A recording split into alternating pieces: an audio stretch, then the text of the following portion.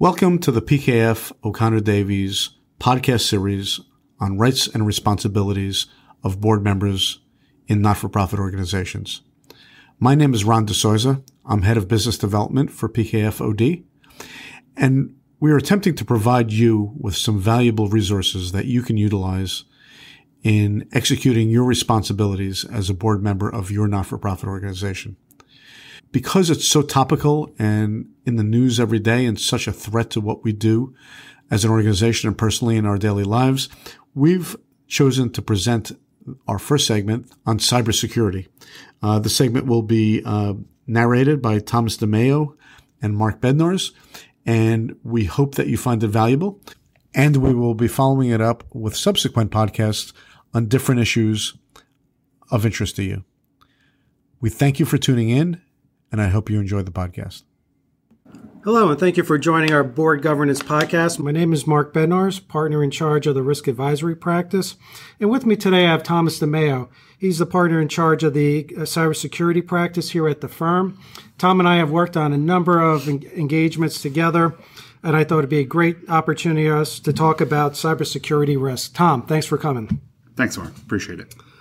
So let me just start off with responsibilities for an organization. We talk all the time about how IT is really driving the cybersecurity practice. And, they do most of the heavy lifting that I see. They usually are the ones completing the cybersecurity risk assessment, the policies and procedures, configuring hardware and software, and working with third-party providers as well. But you know what? Management has its responsibility as well. They should be reviewing and approving these policies and procedures, making sure there's adequate funding as it relates to financial resources and staffing. And the board also has a responsibility for overseeing the process. And that's the reason for our discussion today. So I'm just going to start kicking us off by just asking Tom a quick question. You work with so many of these clients in regards to implementing cybersecurity programs. What are some of the challenges you see that the board should consider and evaluate while they're embarking on this process? So to start, I think you touched on a key component, and that's who's responsible for the cybersecurity program. Because like you said, so many organizations look at this as an IT issue. And part of what, we do when we do our assessments and we're communicating with boards is educating them that, yes, IT is part of the solution, right? But they don't own the problem, right? This is a business issue, specifically a business issue that requires the assistance of a technical solution. And that is where it really lies in your difference. And it's getting management to understand that they need to have their input. They need to have their oversight. Prime example is within the past month, there was a financial services firm, futures company. Regulators came in. There was an incident where money went out the door. And they started asking the chief compliance officer and the executives on, well, what is your cyber program? How effective is it? And they couldn't answer it. And that became a red flag to the regulators because they're saying, well, look, you own the responsibility. You have to know what your cybersecurity program is and how effective it is. So, first is, yes, this is a business issue, not an IT issue. And once you start to get your arms around that, that's where we could start to build our program. Now, once we accept it as a business issue, I think this is where you have to step back, look at your organization and start to think about, well, what is our risk level, right? And what do I mean by that? So what type of data do we process? Do we have compliance obligations? So whether we're healthcare and we have HIPAA, we're financial services, we have Graham Leach Bliley, we're processing credit cards and we have PCI, or just based on the nature of our business, we're touching a lot of personal sensitive information, social security numbers and all those types of things. Once we understand that, that's going to dictate the extent of the controls we're going to put in play. Right? It's all about the data and understanding the risks of that data. And to a large degree, too, how do you value it? Whether or not certain data has compliance obligations, part of the conversations I have with any company is, well, how do you value your data? Because once I understand that, again, I can start to help them shape their process on the types of controls and things that they should put in place. Are they comfortable with employees working from home using their own equipment and possibly downloading spreadsheets or touching sensitive type documents? These are all questions that have to come into play. So basically, cybersecurity program itself has a start date, but really shouldn't have an end date, right, Tom? Correct. Because it's a continuous process. It's not something that you just start and end it and then you're done and you put the policies on the bookshelf and that's it. You have to constantly monitor processes. You probably need to also update policies and procedures, business strategy changes. You may do an acquisition, right? You have to bring in that company into the fold and making sure those controls are in place there as well. So, again, this is not something that is just a project. And when you think about it, the risks themselves are constantly evolving, right? There's a myriad of risks that are intertwined with cyber fraud. There's financial, reputational, operational, regulatory risk. And I know, Tom, you just talked about, New York DFS and some of the other one, GLBA and European Union's GDPR. So there's definitely cybersecurity, data protection, privacy laws that are out there. So obviously it's very complex. So I know you and I both worked on an insurance company not too long ago, I'd say about 2 or 3 months ago. And one of the topics that the audit chairman brought up was the idea of having a CISO, or a Chief Information Security Officer. They were thinking about outsourcing that. We call it a vCISO service. Do you have any thoughts on whether an organization should move forward? Right, he was a little bit hesitant. What's your thoughts on that? Sure. So I think first let's define what a virtual CISO is, right? A Chief Information Security Officer. Virtual in the sense that, they're not dedicated. So they're not a full-time employee that effectively is going to become another, full-time employee expense. Now, every company, whether your size, has to really, again, start to think about to what extent do we want to manage this issue, right? Because again, it is an issue, and the whole cybersecurity privacy issue is something that's not going to go away.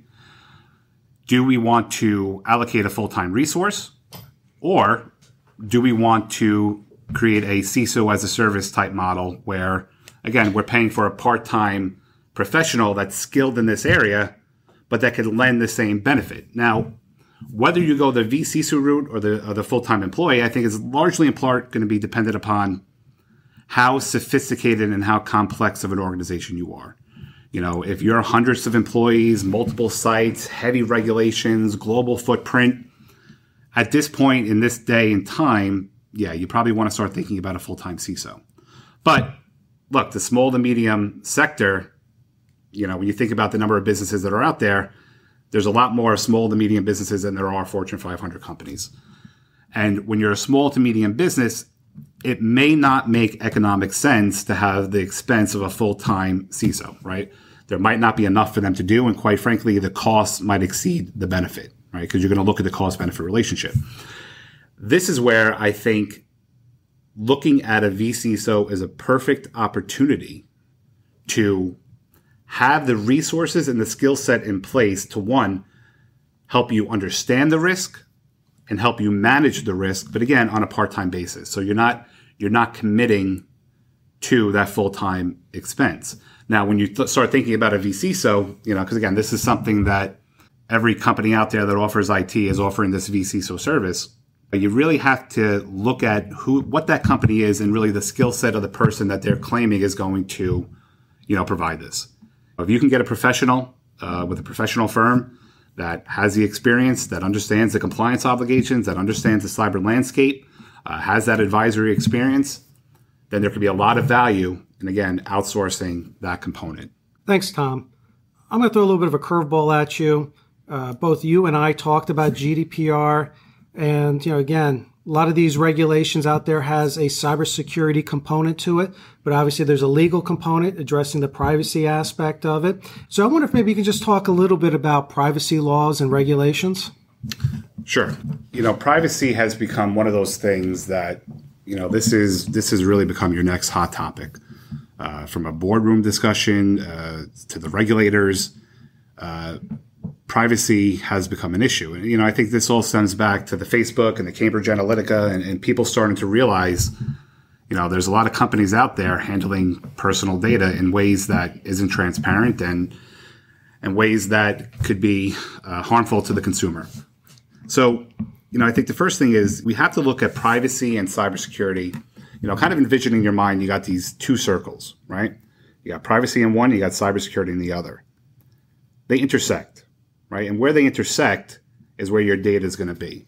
They're two separate areas, but they impact each other, right? You can't have privacy without cybersecurity. And, I think we've definitely spoke about the cybersecurity side of it. Now, privacy really gets into the handling of the personal data, right? How do you collect it? How do you use it? Why do you collect it? Who are you sharing with it? And of course, how do you protect it? I think with what we're seeing in the landscape, right, started with the EU with the GDPR. Now we're seeing it stateside, where we have the California regulation, the CCPA.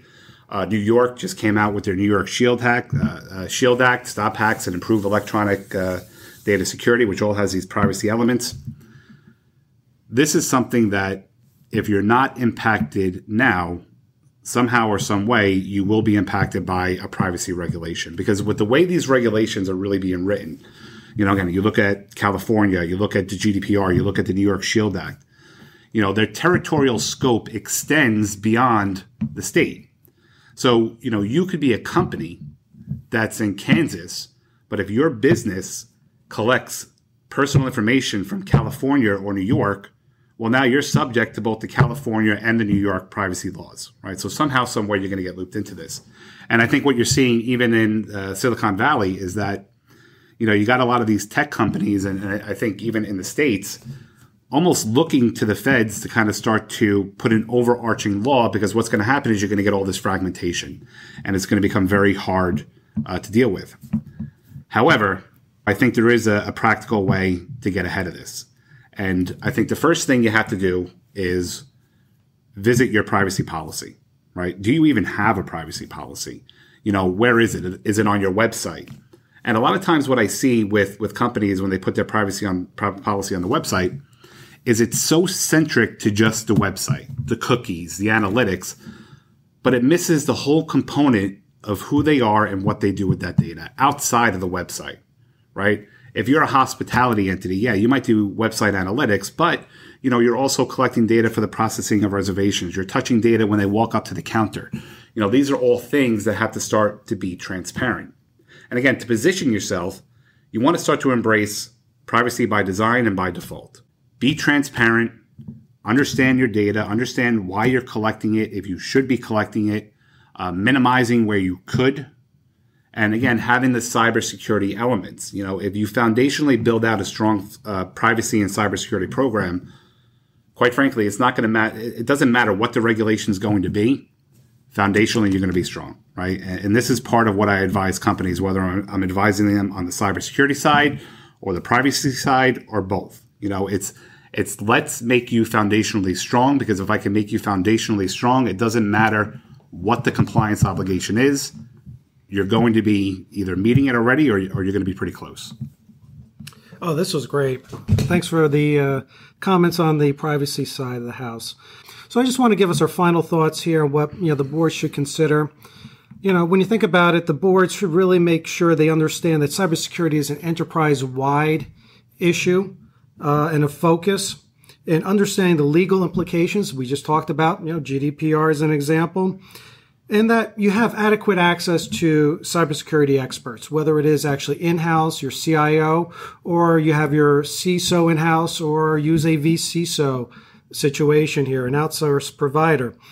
And making sure that, cybersecurity is given, regular and adequate time at board meeting agendas. And then finally, really setting expectations of management, making sure that you have adequate funding and staffing to address security-related risks. I just want to thank Tom for participating in today's podcast. Thanks for having me, Mark. This has been fun, and hopefully a lot of boards and senior management will get value out of this conversation. And I want to thank everybody else for listening to today's discussion on cybersecurity, and hopefully you'll join us for another future podcast.